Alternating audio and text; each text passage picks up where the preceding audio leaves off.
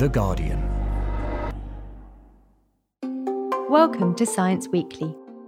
We're taking some of the most pressing scientific questions about the coronavirus outbreak, some sent in by you, and exploring them in detail.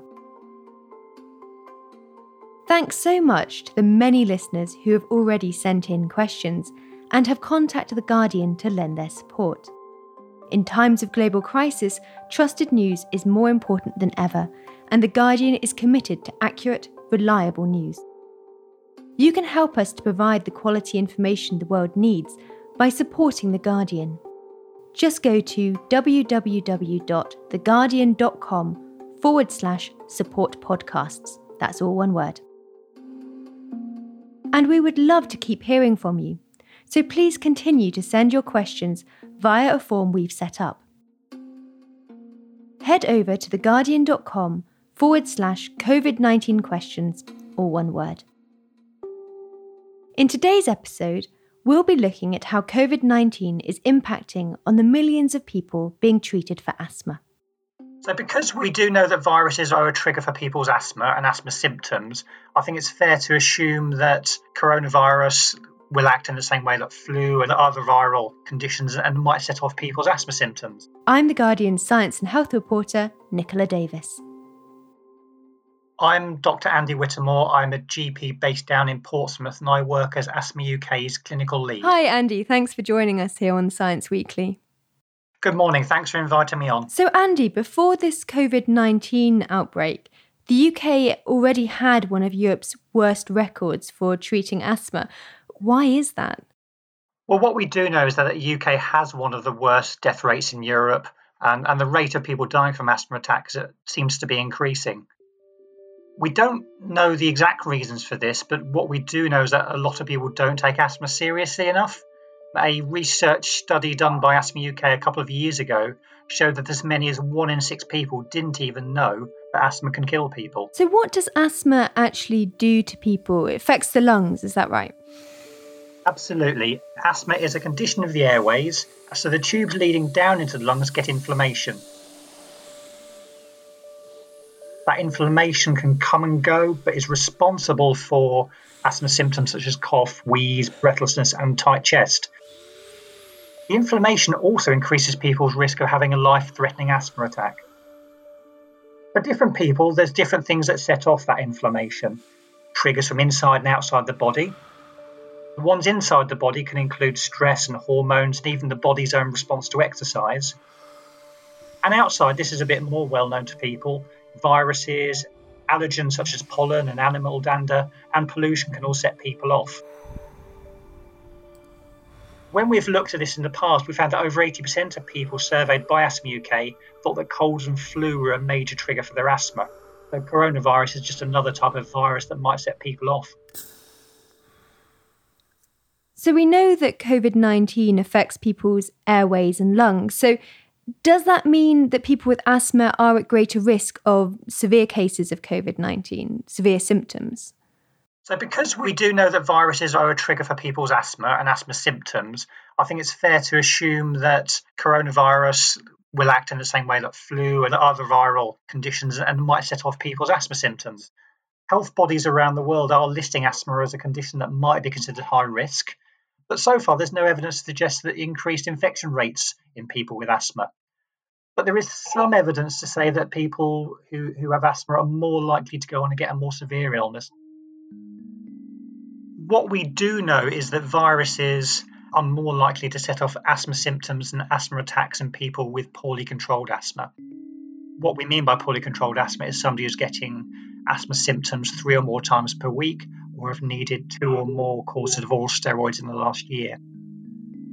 What we don't know, though, is how severe somebody's asthma is underlying that and whether that has an impact on the effect of viruses such as coronavirus.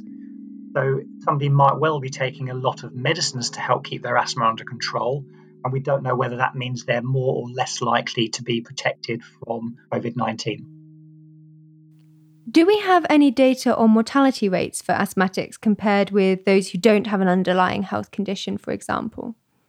We haven't seen any data yet on mortality rates of people with specific conditions, But what we are doing is advising that everybody who has got asthma, if they can start keeping on control of their routine day-to-day symptoms, then that means they're less likely to get a severe outbreak related to COVID-19 and can hopefully prevent themselves from going to hospital or having a more severe attack. Presumably, the concern is that if you are fighting COVID-19 and you have an asthma attack at the same time, you could be at greater risk. Is that a fair conclusion? I think that's a very fair conclusion, because actually there's two things there that could be having unpredictable effects on somebody's lung health. Firstly, you've got the effects of the virus itself, and then you've got the response of the airways in the form of asthma symptoms and asthma attack. One thing that's come to light is that lots of people with asthma are suddenly ordering inhalers. Could that cause a shortage? Are there any positives? What's the situation around that? We have heard that some people are having problems getting hold of certain medicines, and we believe that this is due to not shortages of the medication, but a slight interruption of the supply chain. We know the government were very well prepared for Brexit and making sure that asthma medications would not run out, and this has meant that we've got extra supplies in the country to help deal with this crisis now.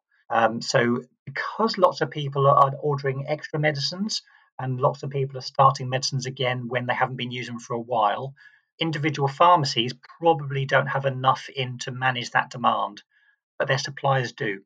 So if a pharmacy runs out, they're still able to order more of their medicines. But if you find that medicine is not available for that pharmacy, there are some alternatives. There may be another drug that is very similar, but it's very important to check that it is a similar medication to the one you normally take and that you know how to take it effectively. Is there perhaps a bonus that this means that a lot of people living with asthma who perhaps didn't previously use their inhaler now have one? Is that potentially a small silver lining? I don't know. I'm looking for a positive here. There's a definite silver lining to the fact that COVID-19 is scaring people into taking their lung health more seriously. We do know that people do get complacent about their asthma, and because asthma is a condition that comes and goes, so people get good weeks or good months, even good years, they may spend a long time without taking any preventer medication. So getting people back on board with what they should be doing to look after their asthma will actually mean that, as a GP, I see people who come to me having not used their preventers for a while and they end up with asthma attacks or severe asthma symptoms. Hopefully this will help prevent that. One of our listeners, Aisha, asked about children with asthma. Should we be particularly concerned about them? So age seems to be a real big predictor of how ill somebody might be as a result of COVID-19. We are seeing very, very low rates of severe illness and even lower rates of death in children. So this is obviously reassuring to parents of children with asthma, but we are encouraging everybody with asthma, including children, to look after their asthma as well as they can, to follow all the government advice on hygiene and hand washing, and to follow strict social distancing so that they too stay well. So, Andy, what is it that we still don't know about the interaction between COVID-19 and asthma? Are there important things that we still need to unpick? When we've been looking at studies from around the world, it does appear that asthma seems to be underreported. And we're not sure whether, as a comorbidity, that's because of different ways of reporting it or detecting it, whether it's because we think actually the disease of having asthma protects people against COVID in some situations, or even whether the medicines people take might also protect them in some way from getting more severe forms of COVID-19. Outside of asthma, though, we still do not know the best ways of treating the most severe cases. Hospitals who are seeing lots of cases are working very hard to try and establish what does work well, what can help recovery. And one thing that we're trying to put together, the Asthma UK British Lung Foundation partnership have launched a hub to bring everybody together interested in this, whether it's patients, researchers or clinicians, to try and get more information out there to try and help move this new field forwards. And a final question, what's the actual advice for asthmatics worried about COVID-19? And as a GP, do you think this advice has been clear enough?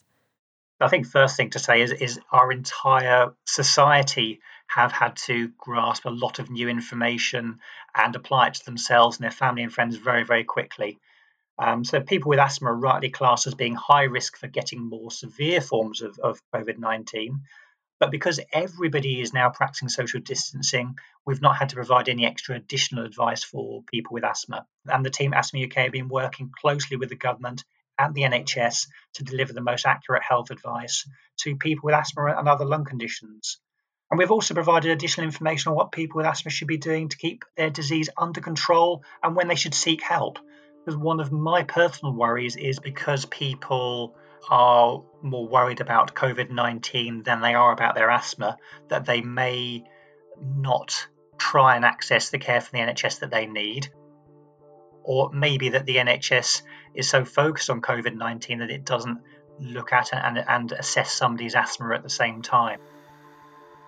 We also know that people's human nature is they will not bother the NHS if they think the NHS is very busy, but it is crucial that people with asthma do seek help when they need to. Thanks so much, Andy, for joining us. It's been wonderful having you on Science Weekly. Thank you. And if anybody needs any more information, then do visit the Asthma UK website.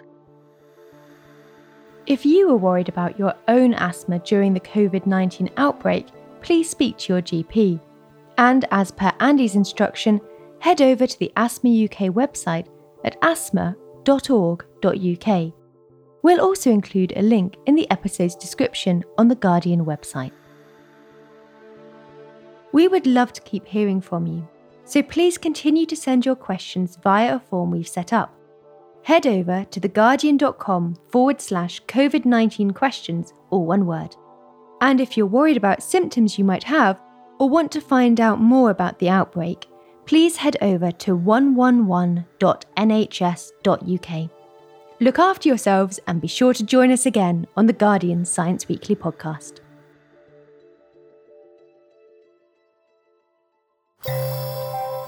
For more great podcasts from The Guardian, just go to theguardian.com/podcasts.